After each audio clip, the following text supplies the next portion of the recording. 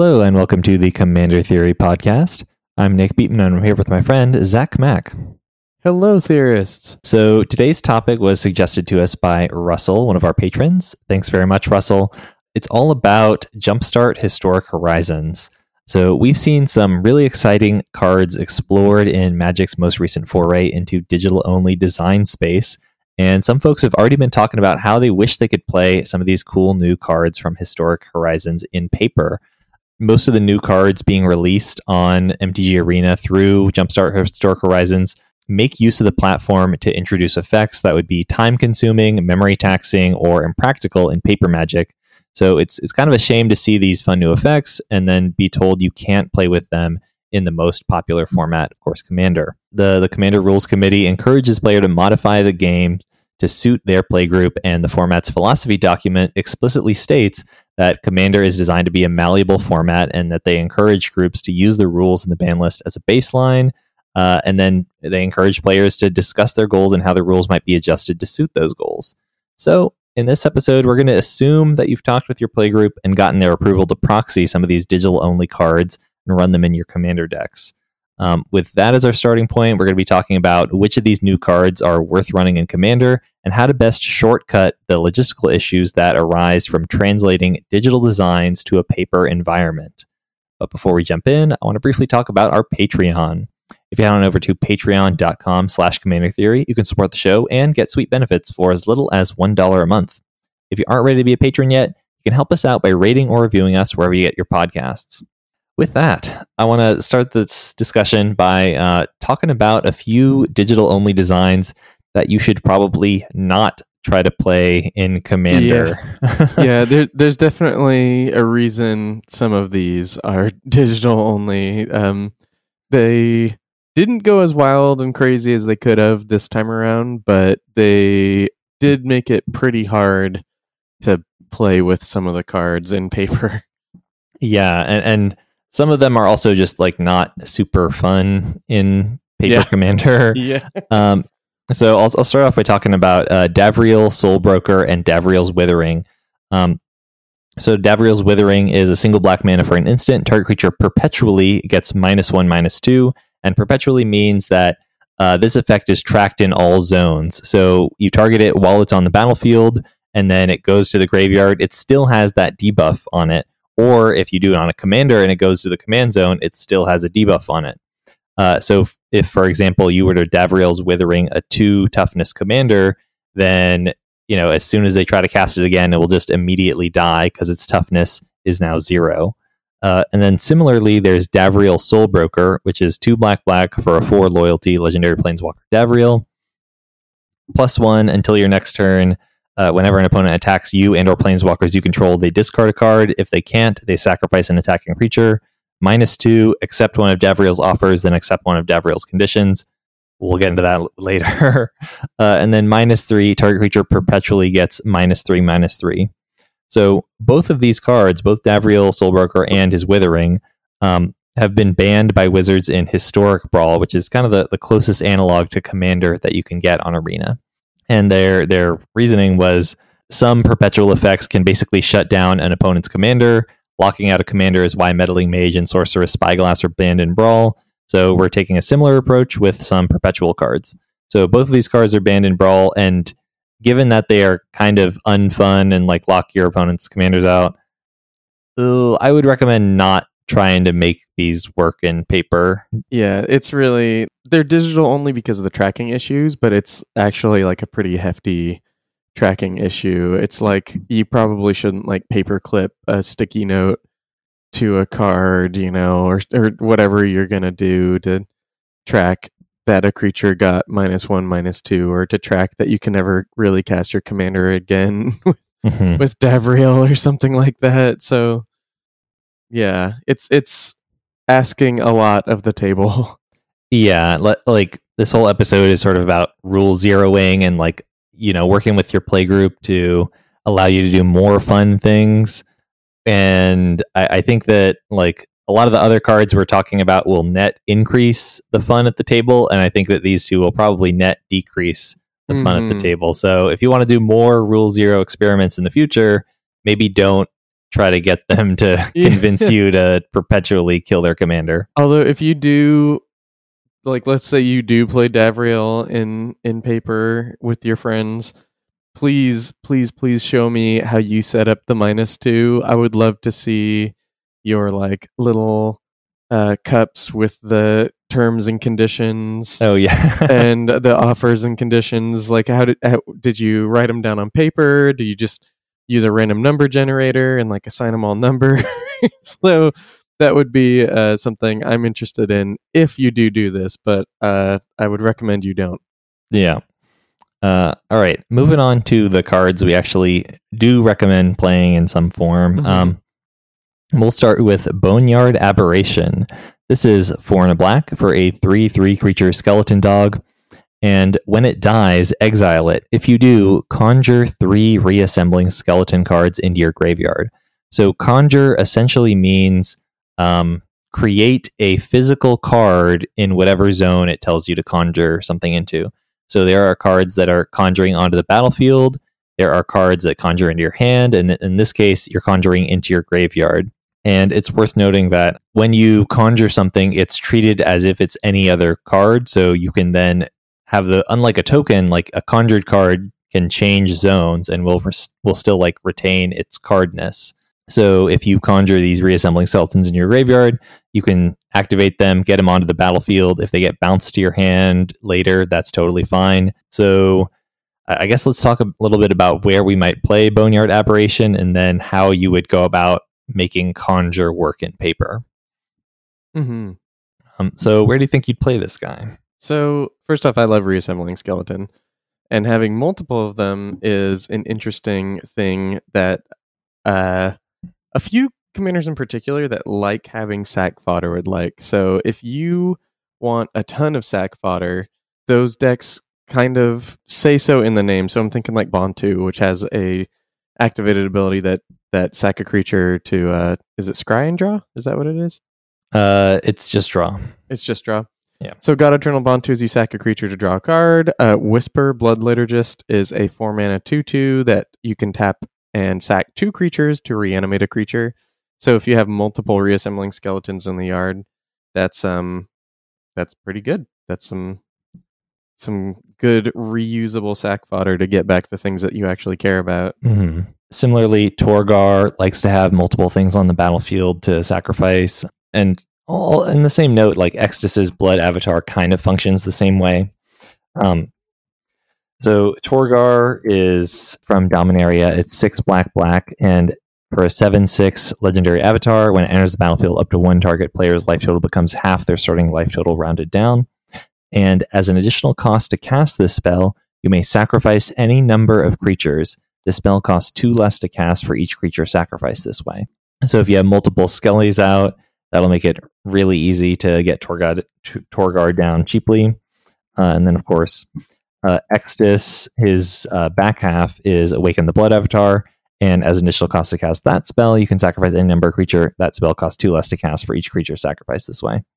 So any commander that wants to sacrifice multiple creatures at once rather than sequentially it's worth considering Boneyard guy for those kinds of decks. Mm-hmm. And this is one of those cards where like the issue is like pretty easy to track. You like have some I guess that's actually what we're going to talk about right now. Right? So how would you play this card in paper? So I think if you have reassembling skeletons ready in like sleeves of a different color from the rest of your deck, then that should do it. Just keep them with your tokens and then pop them into your graveyard when you're ready, and then you can easily separate them out at the end of the game. But that's probably the way to do it. Yeah, I agree. I think this one's a pretty easy solve. Like, yeah, different colored sleeves, clear sleeves. I use clear sleeves for my tokens a lot of the time. It also lets me like put 2 tokens in the same sleeve. So like maybe I have a goblin on one side that I use often, and like a Eldrazi Scion that I use very infrequently in the deck. I'll put those 2 in the same sleeve. That way, like if I need them, they're both there. It takes up less space. You could just kind of have fun with the reassembling skeletons and make it customized to your needs. Which I think gets us to the next card if we want to talk about that guy. Sure. This is Sarkhan, Wanderer to Shiv. It is 3 and a red for a 4 loyalty legendary planeswalker Sarkhan. +1, dragon cards in your hand perpetually gain. This spell costs 1 less to cast, and you may pay X rather than pay this spell's mana cost, where X is its mana value. 0, conjure a Shivan Dragon card into your hand. -2, Sarkhan, Wanderer to Shiv, deals 3 damage to target creature. I guess let's talk about how we might use this card. I think that its cost reduction doesn't compare very favorably to similar tribal cost reduction effects like Urza's Incubator or Dragon Speaker Shaman. And notably, it's not going to help you cast your commander in a Dragon Tribal deck because it only affects cards in your hand.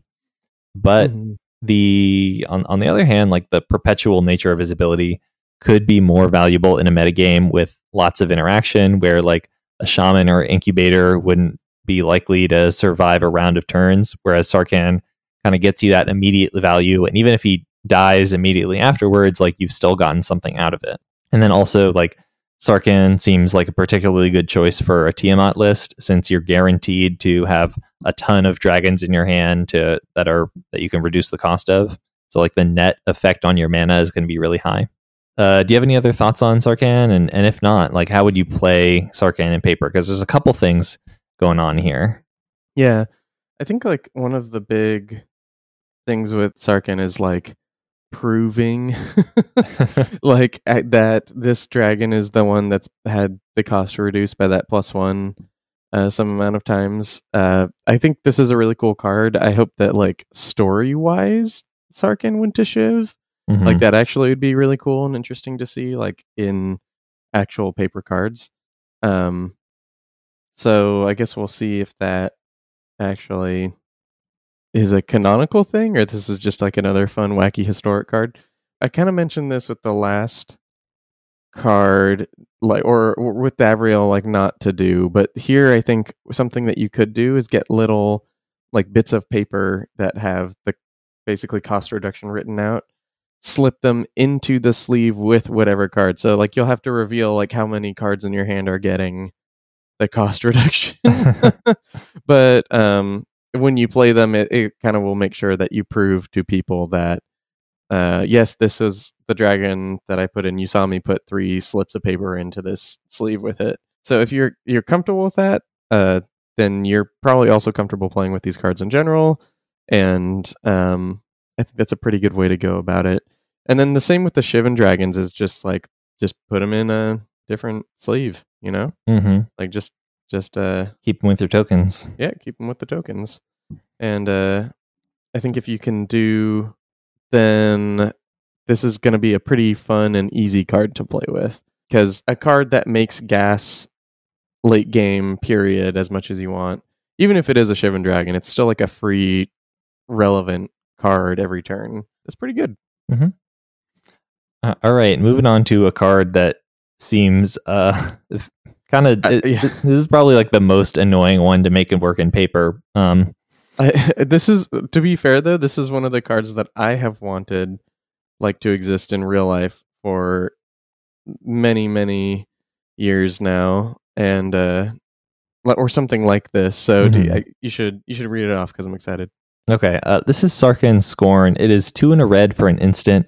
Sarkhan Scorn deals damage equal to the number of turns you have begun to target creature or planeswalker. And to me, this looks like one of the better red spot removal spells. Like it's really, by the time you cast it, okay, 3 damage is not really worth writing home about. Neither is 4 damage, but like 5 damage, 3 mana for 5 damage actually pretty solid. Like I'm still high on Soul Seer. So I think that turn 5 or later, this is actually like a respectable removal spell. But I gotta say, like tracking the number of turns isn't something that like naturally occurs in Magic. And like, yeah, you can count land drops, but if you ramp or if you miss a land drop, then it throws that off. And the idea that like you have to track your turns from turn 1, like every single game, on the off chance you draw Sarkhan Scorn, turns me off a little bit. That seems like a little bit busy worky to me. But what are your thoughts on this card? I guess I agree. I think that the upside is so big that like I'll play with cards that graveyard order matters cards every now and then, like a corpse dance or a bone dancer or things like that. And I do have to say, like, hey, I'm doing this. I'm not going to rearrange my graveyard. Like, I hope, like, please don't do the same. Like, blah blah blah, whatever it is. That's usually something people are amenable to. I could see this one being a pain for some people, but again, I think it's just like one of the better, like, card draw removal spells that we've gotten in Red. It like actually like kills things. Yeah, kills relevantly. Big boys. Yeah, exactly. So I think you're definitely right. It is a pain in the butt to track, but I think it's not so much of a pain in the butt that it's not worth playing. Like I said, I wish that something like this existed in actual Black Border. Real life? I don't know what to say. I don't know how to mention these cards. Yeah. This is definitely like a your mileage may vary thing. Like, I definitely think I totally agree with you that this is one of the best red spot removal spells. And it's kind of just up to the listener whether they want to go through the work of making it happen in their deck. Mm-hmm. So next we've got two cards. I'm just going to read these out sequentially, and then we'll discuss them both because they kind of both fit into the same area of the game. So they are Freyalize Skyshroud Partisan, which is 1 green for a 4 loyalty legendary planeswalker Freyalize, +1 untap up to 1 target elf. That elf and a random elf creature card in your hand perpetually get +1/+1. -1 seek an elf card, and -6 conjure a Regal Force card onto the battlefield. So seek, really quickly, is basically you randomly get a card from your library of the chosen quality into your hand. And typically that means no revealing and no shuffling, or at least that's what it means in a digital format. We'll talk about how we can kind of make that work in paper in just a moment. And then the other card I want to talk about is Skyshroud Lookout, which is 1 and a green for a 1/1 creature elf archer with reach. And when it enters the battlefield, seek an elf card. So I think that Freyalize, however you want to pronounce it, works well in like a Marwyn the Nurturer deck. It's essentially just like a ritual in that list because Marwyn, her power naturally grows pretty quickly.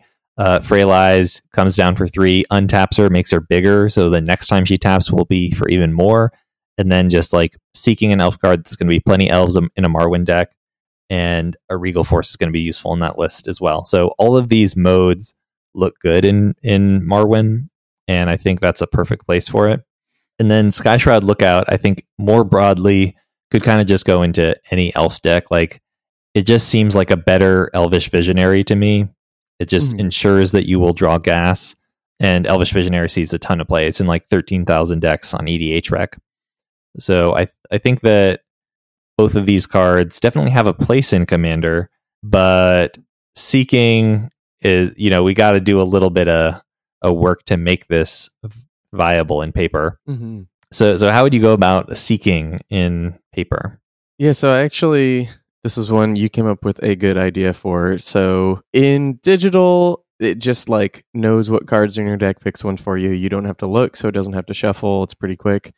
There's one, I would say one step more in paper, but it's actually not that hard as long as your playgroup is okay with it to go through with this method. It's basically you flip cards from the bottom of your library until you hit an elf, and that's the elf that you get. So you do have to like show it to your opponents, which is a downside compared to digital, but like, whatever. It's a card with gas. And then you just shuffle the cards that you revealed, put them back on the bottom in that random order, and you're all good. You didn't mess causally with the top part of your deck. You didn't really get in the way of anything. You're not like milling or doing anything crazy. So seems like a pretty easy fix, a pretty easy way to step in and seek in your commander decks if that's something that you want to do. Yeah, and I would say like sort of give your playgroup the choice of how you're going to randomize afterwards, because there's some situations where, like, if you just put the revealed cards back in a random order, you are going to have some information that you didn't have before. You're going to know like where certain cards are in your library. So if your playgroup prefers, they can just have you shuffle your entire library instead. Of course, like shuffling can sometimes be a benefit. So I would just say like let your playgroup decide, and whatever is the of least benefit to you, you would just do that. Because it is going to be corner cases when the benefit is like that much more, but it still might be a thing, and you might have opponents who aren't super into that. So can we get into this last card? Yes. So this one's pretty cool. So I guess I'll read this one off. This is called Faceless Agent. It is a colorless 2/1 shapeshifter for 3 generic. It has Changeling, so it is all creature types all the time. And when Faceless Agent enters the battlefield, seek a creature card of the most prevalent creature type in your library. So do you want to get into this guy? So this seems, I mean, as with all like cheap changelings, it seems fantastic in tribal builds that just care about having bodies of the appropriate type. I think it makes a lot of sense to play this like in an Unesh deck, in like a Rin and Seri deck, or a Reaper King deck, because it's just like, it'll get you your Unesh trigger, your Rin and Seri triggers, your Reaper King trigger, and will get more gas for you, so you can get even more triggers after that. So it seems very, very good. This is the card I'm most sad that just won't be printed in paper. But I'm gonna maybe see if my playgroup will let me run this, because I have like a Changeling deck, and this card just seems awesome to me. Let's talk a little bit about how to play this in paper, because this is by far the most difficult one to make happen. I'll say like, and this is kind of true for all of these cards that you're rule zeroing in. Like you want to, like your playgroup is kind of doing you a favor by allowing you to play whatever cards. So you want to make the process as easy and painless for them, and like least annoying as you possibly can. So don't try to play Faceless Agent outside of a tribal deck. Like if there are multiple contenders for like the most prevalent creature type in your deck, it's going to be super annoying if you have to take like 5 minutes to resolve this by like looking at your hand, looking at your graveyard, counting up like, oh, I've got 5 humans in my deck, but I've drawn 2 of them, but I have 4 wizards, but some of them are also humans. Like, no. If you have to like count up the cards you've drawn so far and like subtract them from your deck list, and don't do that. Only play this in a tribal deck.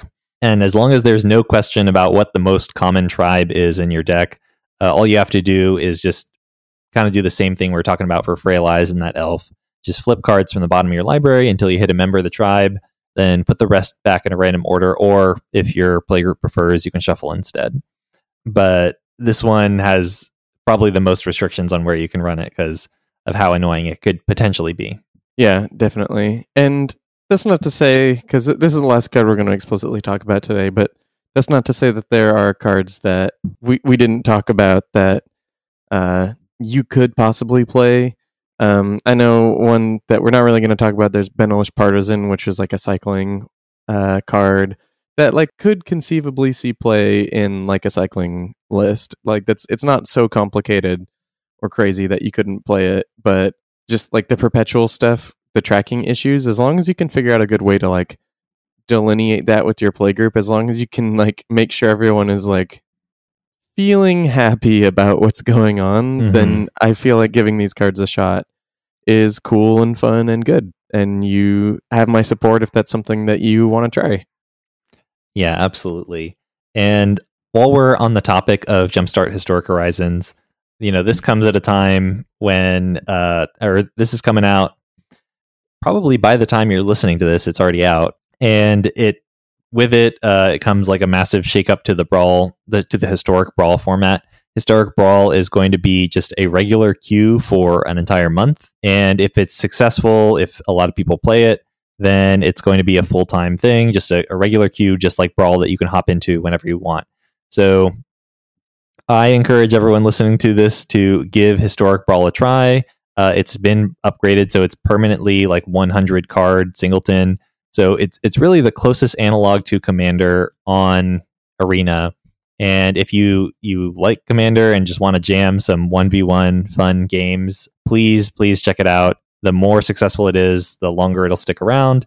And we're going to be having an episode in a couple weeks where we talk about sort of the ramifications of all these new cards coming into the format and sort of what the post Historic Horizons metagame looks like for Historic Brawl. So keep an eye out for that. Please check it out. And thank you all for listening. I want to give a brief thank you to our Patreon patrons. They are Gustav, Ryan, Mark, Rick, Raphael, Laser, Charlotte, Hannah, Andy, Dylan, James, Logan, Roger, Evan, Bryce, Dylan, Benjamin, Jamie, Matthew, Jason, Kyle, Brandon, Kevin, Kydell, Jeremy, Russell, Dylan, Leo, John, Tom, Micah, Troy, Roxanne, Charles, Daniel, Ellie, Leon, Jason, and Kyle. Thank you all for supporting the show.